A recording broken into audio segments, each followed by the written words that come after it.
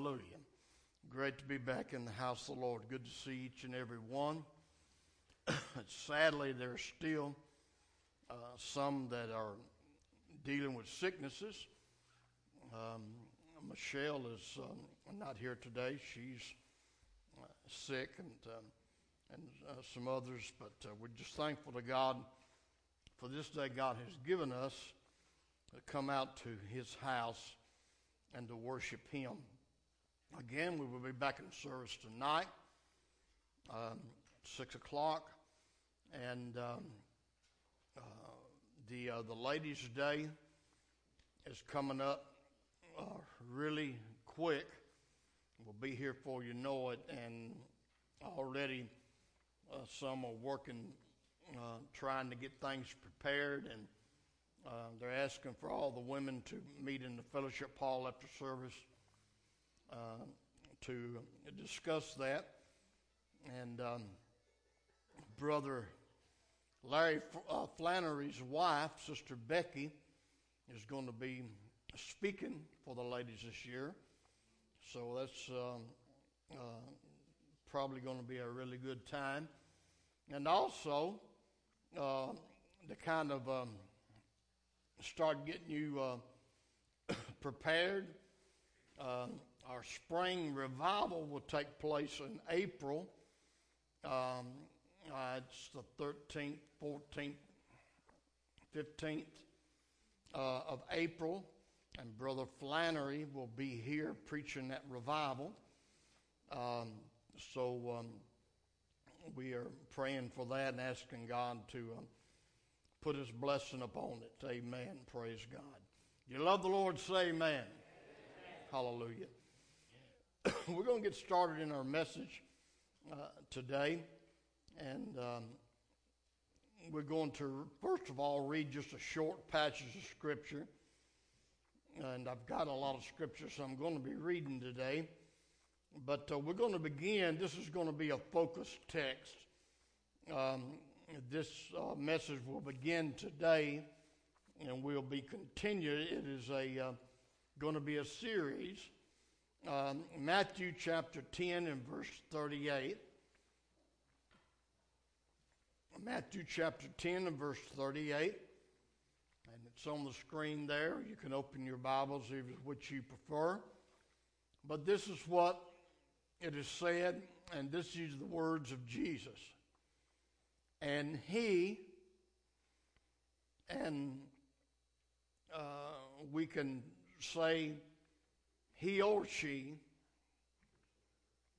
who does not take their cross and follow after me is not worthy of me. Do we realize what a powerful statement that is? There have been some things said in this morning's service that has given me confirmation on my message by some. But Jesus said, and he who does not take his cross and follow after me is not worthy of me. Father, as we come today, we thank you and we praise you for this day you have given us to be in your house, to worship you, and to give our praise and honor unto you. And now, Lord, we go to you, the Word of God, and I'm asking, God, that you will touch us through your Word. I pray for a spirit of revelation to come across this congregation, and a spirit of eagerness once you have revealed to us the things that you desire from us. Bless each and every one today in the mighty, magnificent name that's above every name, the name of Jesus Christ. Let everybody say, amen. God bless you, and you can be seated.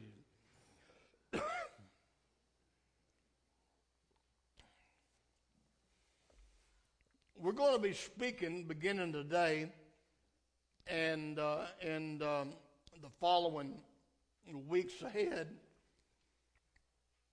on a series of messages that I've entitled Living a Cross-Shaped Life.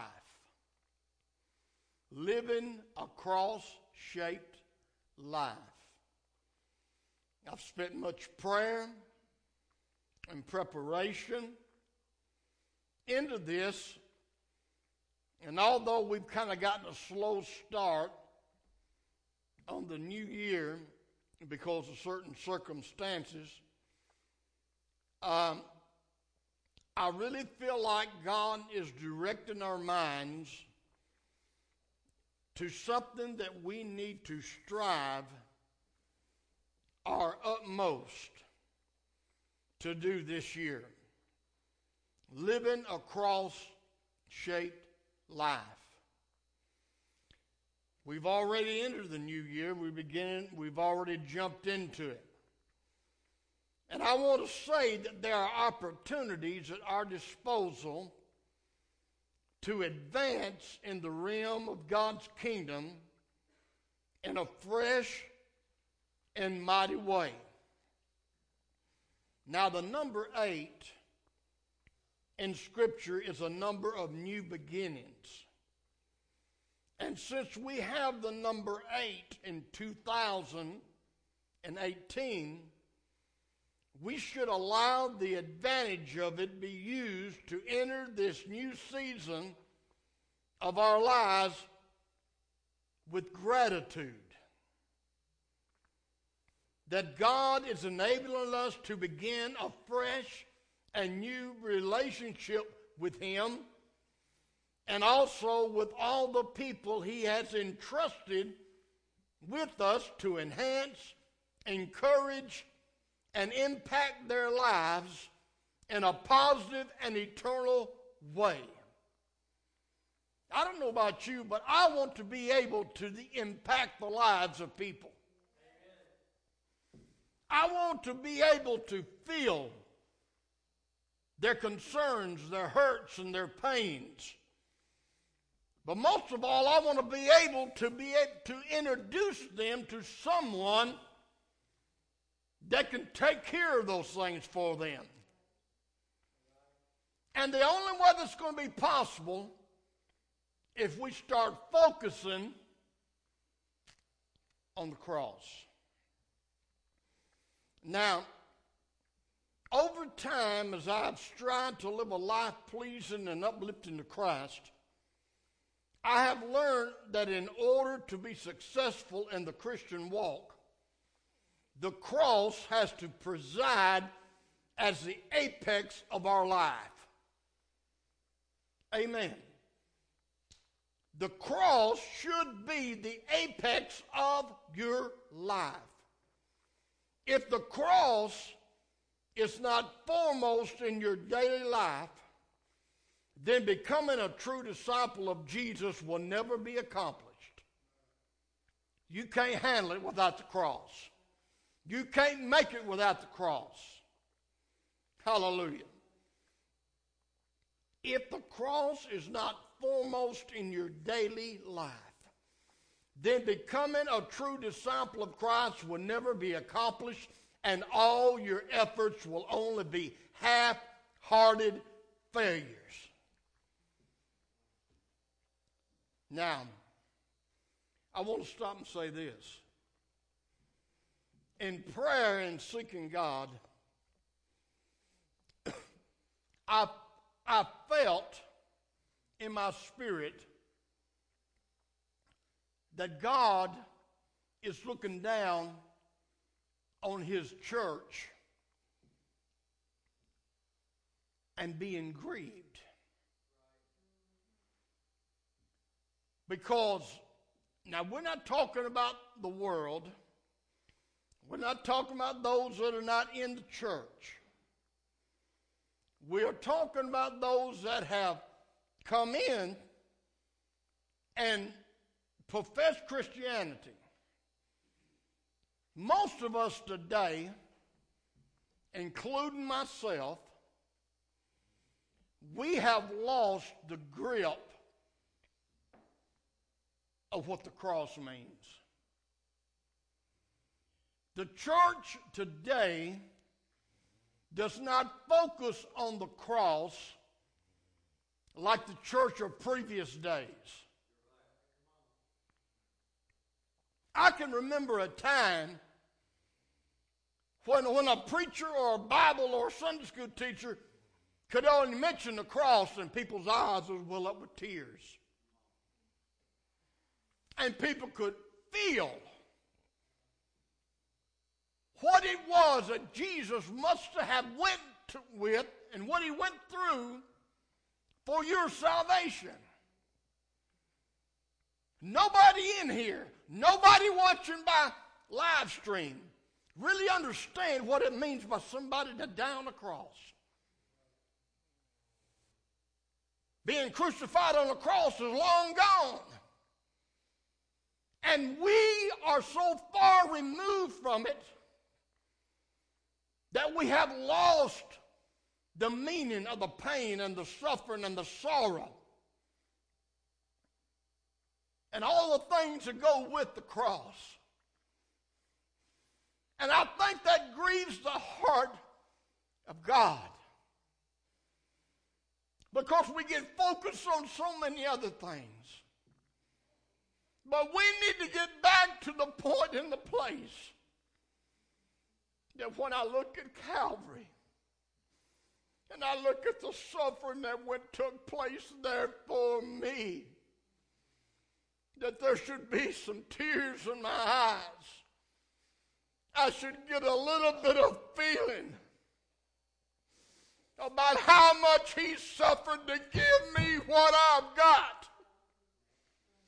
What he went through, that I could have eternal life. We have lost that somewhere along the way, church.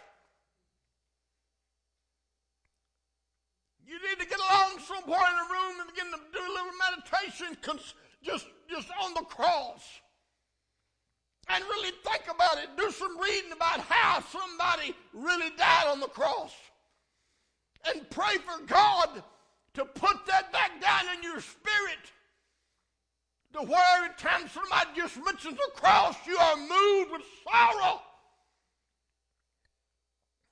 Because we have forgotten some things along the way.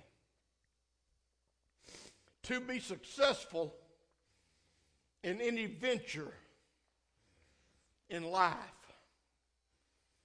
whatever venture you undertake, if it's a career, a job of some kind, whatever it may be, to be successful in any venture, you must have full and complete understanding of the nature of whatever it is you desire to achieve.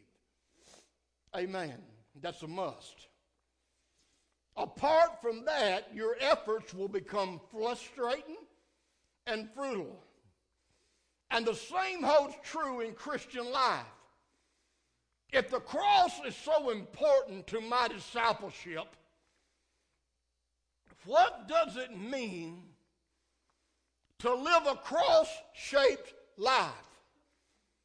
What am I talking about? What does it mean to live a life that's cross-shaped?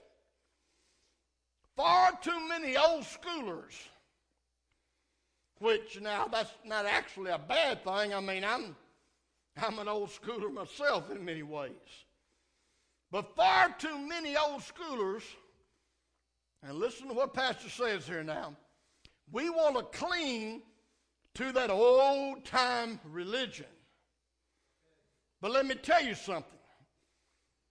Christianity becomes best set apart from other belief systems when we approach it in terms of a relationship rather than a religion. Pastor has preached that to you for years. Hallelujah.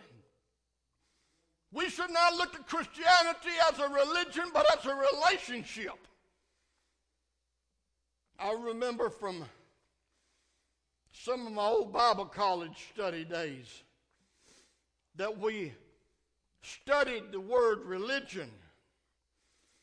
And I remember that the word religion comes from an old Latin root word that means to bind, or that which binds. Did you know that's what religion means? Something that binds. And I'm going to tell you something. Jesus' own word reputes that when he said in John chapter 8 and verse 36, whosoever the Son makes free shall be free indeed. There's nothing about your salvation that's going to be binding to you. Hallelujah. When you live that cross-shaped life. Now, with that in mind, the course of our studies on living the cross-shaped life will basically be dealing with relationships. That's what we're going to be dealing with. As I talk to you about living the cross-shaped life, I'm going to be talking about relationships. First, our relationship with our Heavenly Father.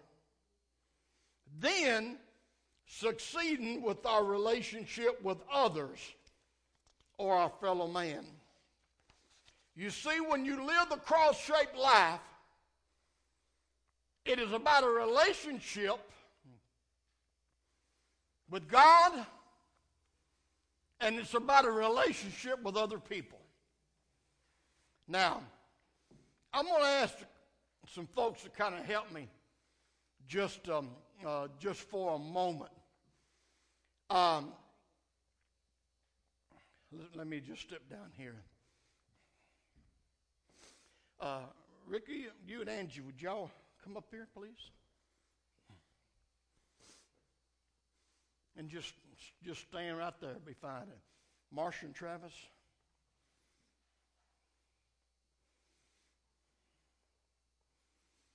He cut that long, hallelujah. All right, that's fine. This is what God recently allowed me to see concerning the cross. And on something that I have never thought about before in all the years I've been ministering. It's about living a cross-shaped life. First of all, if you'll notice the cross on the wall behind me. To have a cross, you got two lines. You got a vertical line, which is the base or the foundation. Then you got a horizontal line. Vertical and horizontal. This is what God allowed me to see. To live a cross-shaped life, it's about my relationships.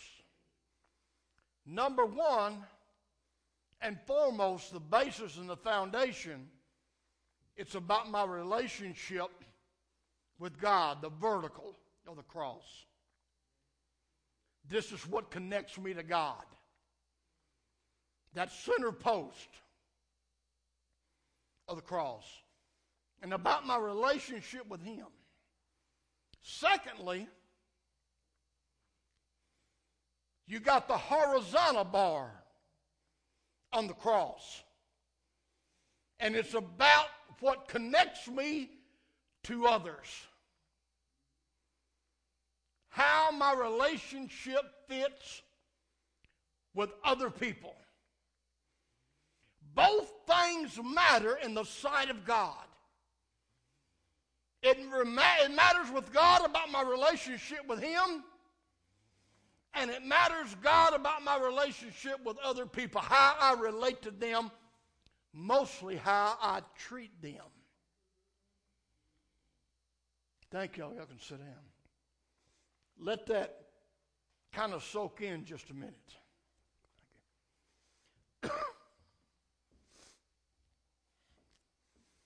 So the cross-shaped life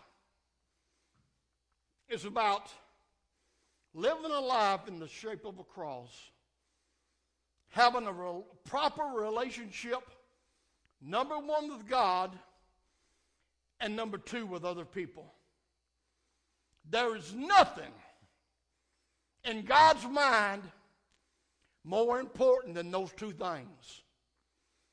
Now, we get caught up in a lot of add-on stuff that really don't benefit us at all. When God wants us to focus on the cross, your relationship with Him, and then secondly, your relationship with others. I'm going to take you to Mark chapter 12, and we're going to read verse 28 through 33. And you're going to better understand this, I believe. Then one of the scribes came, and having heard from them reasoning together, perceiving that he had answered them well, asked him, which is the first and commandment of all? Verse 29. And Jesus answered him, the first of all the commandments is, hear, O Israel, the Lord our God, the Lord is one. And you shall love the Lord thy God. Like I said, I got some confirmation about this. It was spoken about giving God everything. You shall love the Lord your God with A-double-L, all your heart, all your soul, and with all your mind, and with all your strength. This is the first commandment. This is the center post of the cross. My relationship with God. Hallelujah. I've got to love Him. That's the foundation of everything. But He didn't stop there. And the second is like it. It is this. You shall love your neighbor as yourself. There is no other commandment greater than these. Did you know that includes Acts 2:38? Do you know that's greater than Acts 2 and 4, where they got the Holy Ghost and spoke in other tongues? I didn't say it. The book says it. There's no commandment greater. There's nothing else greater in the book than these two things. The cross. It's the shape of a cross. Your relationship with God. Oh, hallelujah. And your relationship with other people. That is the cross beam. Hallelujah. So the scribe said to him, well said, teacher, you have spoken the truth. For there is one God, and there is no other but He. And to love Him with all the heart, and with all the understanding, and all the soul, and with all the strength, and to love one's neighbor as oneself is more than all the whole burnt offerings and sacrifices. Hallelujah. That is what God desires the most from His church and His people. Now the first part, today and to next Sunday, and I don't know if we will go past that, but we're going to be dealing with that vertical bar of the cross. The relationship that you got with God. So our message today, if they'll put that title back up, about living the cross-shaped life We're going to talk about loving God more than anyone or anything. Loving God more than anyone or anything. That is a foundational truth that I don't care how much we try, we cannot get away from. Hallelujah. It's the first of all commandments. Hear, O Israel, the Lord our God is one. And you shall love the Lord your God with all your heart, with all your soul, with all your mind, with all your strength. Do you know?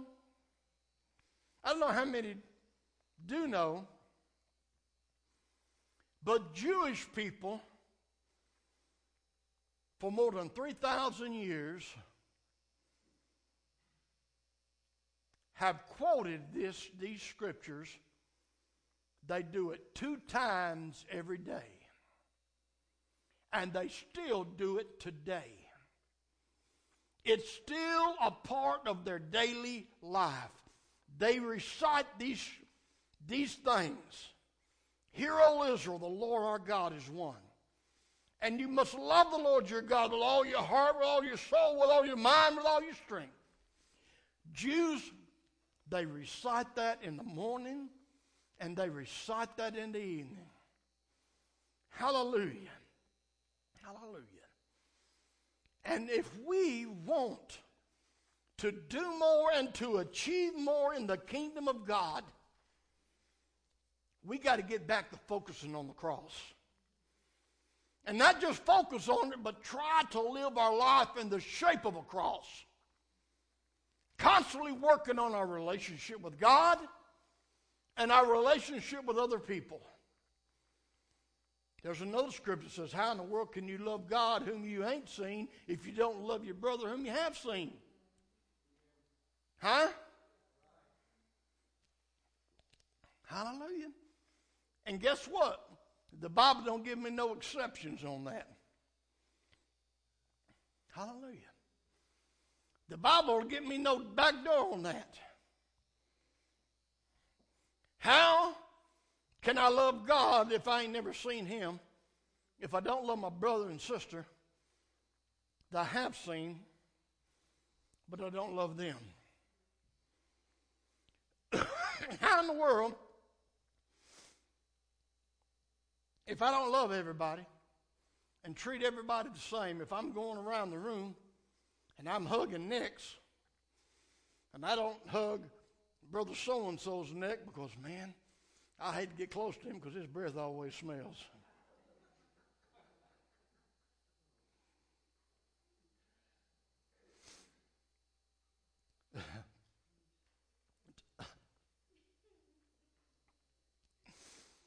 So you see, love costs you some things.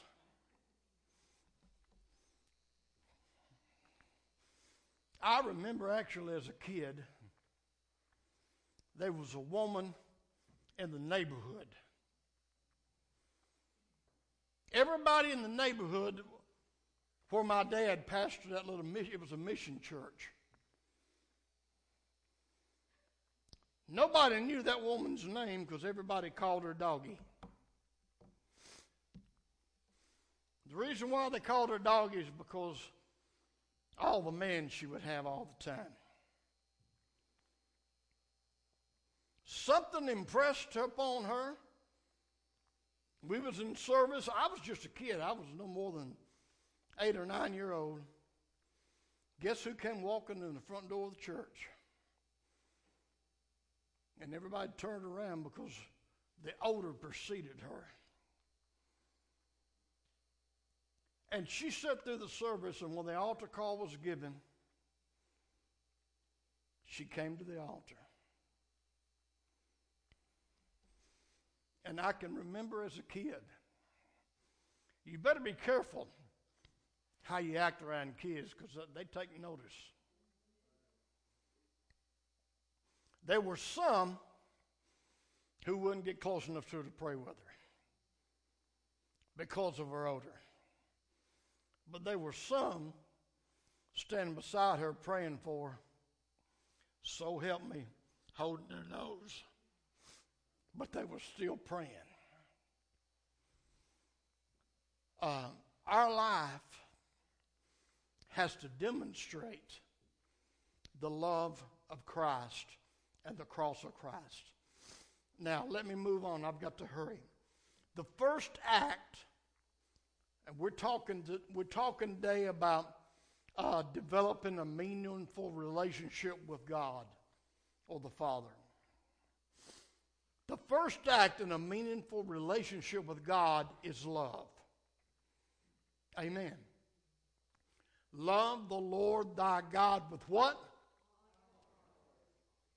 Your total being. Love should be the motivating factor in everything you do for Him. Whatever you do for God should be motivated by only one thing, and that's love. Everything you do for God, where it's getting up and making a sacrifice to come to church, whether it's going ahead and putting money in the offering when you know you're going to have a tight week financially anyway, but you still put the Lord first. Whatever it is that you do, love should be the motivating factor. Now, I'm going to tell you right here, if your devotion to God is based on fear, and a lot of people's relationship on God is based on fear. I don't want to be judged, or I don't want to go to hell. If your relationship with God is based on fear, or if it's based on reciprocation, what I mean by that, reciprocation is I'll do for you if you'll do for me. Whatever you do for God, you do it personally. You got a selfish motive. Maybe if I start doing this for God, He'll do this for me. Then the relationship is flawed and won't be beneficial to you or God. Whether it's based on fear or reciprocation. Everything you do for God should come out. There should be a strong love, a burning, hallelujah, love. Amen. I'm talking about the love that Elvis used to sing about, burning love. Hallelujah. There should be a strong burning love. It's a passion. Remember what God told the church of Ephesus? He said, you have left what? Hallelujah. And when I taught on the 7 churches, I brought out and showed you that first love is that passionate love. Hallelujah. I can't serve God because of fear of dying and going to hell. I can't serve God out of reciprocation. Maybe if I do this for God, He'll do this for me. Everything I do for the Lord has got to be based out of my love for Him. That's the first thing in your relationship with God. Now, I want you to turn to somebody and tell them God doesn't have love. Go ahead. Tell somebody God doesn't have love. Has Pastor gone out the deep end or what? No. I'm telling you truth. God doesn't have love. God is love. There's a difference. God doesn't have love. God is love. If you don't believe that, open up 1 John chapter 4 and verse 8, and that's what it says. God is love. He is the personification of love. If you can grasp that, then you will know that when it comes to love, you can't fool God. There used to be a guy on wrestling they called Brotherly Love. Somebody actually had the nerve to walk into church one time and say, Pastor, you remind me of brotherly love.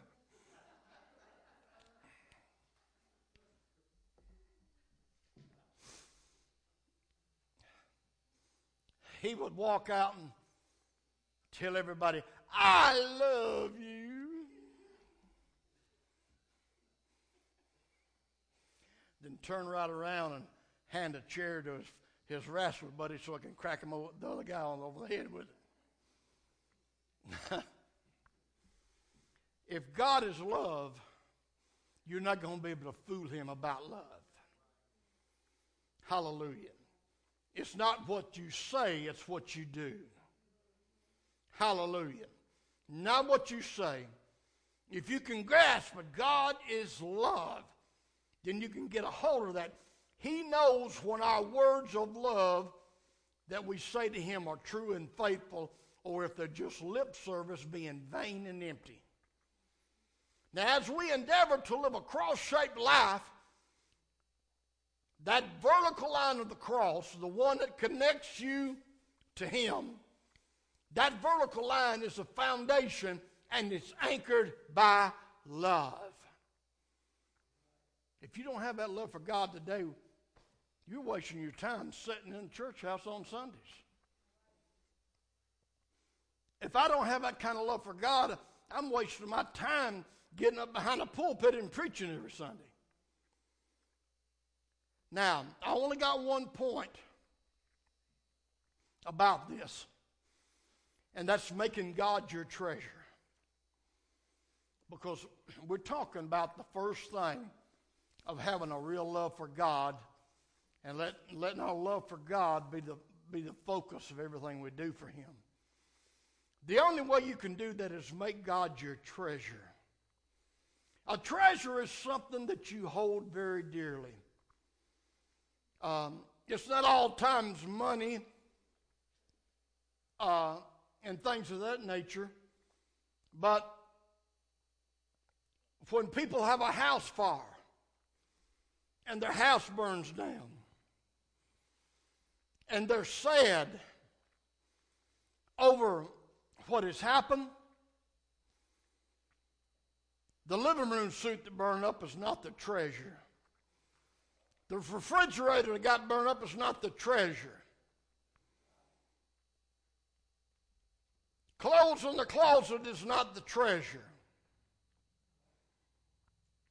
Time and time again, I've heard people on TV as news reporters interviewed them, and they say, I lost my memorabilia, pictures of my babies when they was little and growing up.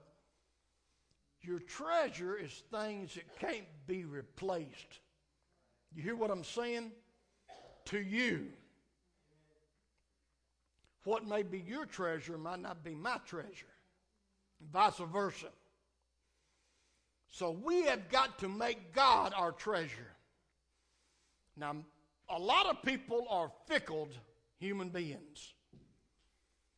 Now, to be fickle is to be changing frequently, especially in regards to your loyalty, your interest, and your affection.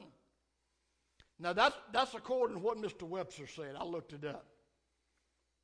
To be fickle is to be changing frequently in your loyalty, your interest, and your affection. People are fickle because they can't prioritize and ascertain true value. How many times do we overlook the true value of things that God has given us?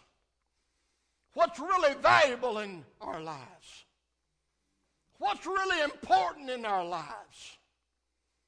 Amen. People can't get a hold of that. Many such only live for the moment, never giving second thought to where the path that they are traveling is going to take them. Too many people live for the moment right now. What can I get pleasure out of right now? And they don't never think about the path that they're on, where it's going to lead them. They don't think about that. Hallelujah. They only place value on temporary pleasures and passing fantasies. But if you understand the value of the cross, come on somebody. If you understand the value of the cross in preparation for eternity, and you know the importance of living a cross-shaped life, then you will make God your number one desired treasure, and you will sacrifice everything to grasp that treasure. You will see God as more important than your home. You will see as God as more important than your car or any of your personal things. You will see God as being more important than your 401k.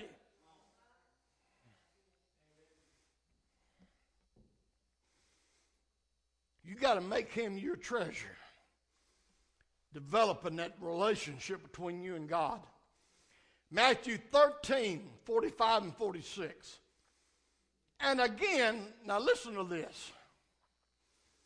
And again, the kingdom of heaven is like a merchant seeking beautiful pearls, who, when he had found one pearl of great price, went and sold all that he had and bought it. Hallelujah.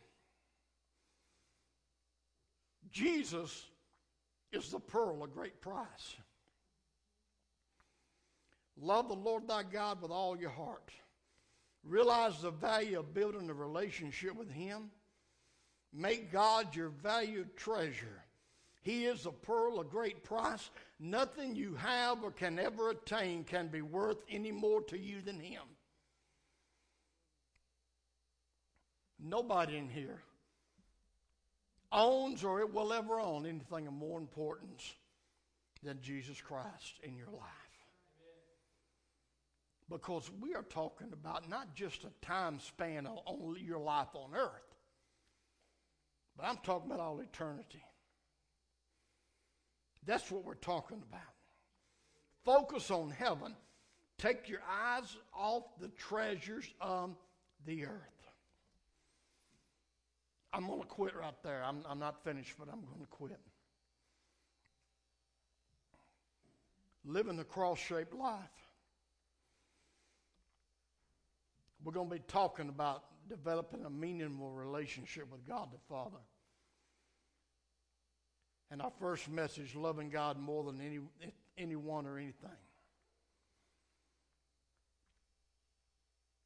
If you strive to do this, 2018 will be the greatest year that you've ever had. God has got things prepared for you that his word says, eyes have not seen, ears have not heard, neither has it entered the hearts of man. I don't know about you, but I want to see people saved, healed, and delivered. I want to see people get what they need when they come to this house. And that happens by living a cross-shaped life. I told this Wednesday night to those that was here Wednesday night. And I've quit preaching. I'm fixing to go to the keyboard. This past week was another ministers' conference in Louisiana called Because of the Times. And I haven't been able to go in a long time. I'd love to be able to go back down because ministers need to get refilled and renourished themselves. But that church and the leadership of that church has a special place in my heart. When we start living a cross-shaped life, you can begin to do as the Bible says, you can call things that are not as though they are. Anthony Megan, he was preaching about leaving a legacy. Brother Bobby knows who I'm talking about. His father, G.A., was a prophet. He wasn't just a pastor and minister. He was a prophet. He had a prophetic call on his life. He spent 2 hours of every day in his office in prayer. He fasted at least one day of every week. A lot of times more. And Anthony was telling, and I knew a lot of things about the elder Mangan, but I didn't know this story. Service had started, and they had just gotten in their new building. It was about 1987, 1988. They just dedicated that big new building, one that would seat about 3,000 people at the time. It seats more now since we've been there. They've increased the size of it. Anthony said he started service and his dad hadn't come in yet. He was still in his office praying. He said, I was just a young preacher. He said, I didn't know nothing. He said, and as I was starting service, he said, over on this side, he said, there was a lady that just dropped dead in the church. He says, now, I wouldn't be able to call that or judge that. I didn't know nothing about it. He said, but we had several people in our congregation that were registered nurses, and every one of them said she was dead. They called the paramedics. The paramedics came in. People was backing up, moving out of the way. The paramedics come in. Paramedics said she was dead. And while they was getting ready to transport, Brother Ed and his dad came out of the side from praying. He said, Anthony, what's going on? He said, I was scared to death. He said, I told Dad. He said, Dad, there's a woman dead over here. His dad just lifted up a finger like that. He did it a lot. He just lifted up that finger, and these are the words he said. She was dead. Do you hear that? Before even going over there, looking or knowing, 5 or 6 qualified people have already declared her dead, laying on the floor. Dad, she's dead. He said she was dead. That man came off of that platform on that side, jumped up on the pews, walked the pews over to where she was laying in between one of those pews, laid hands on her in Jesus' name, and she began to gasp 2 or 3 times and stood up, breathing. That's what living a cross-shaped life would do for you, folks. Loving the Lord thy God with all your heart, mind, soul. Let's stand together.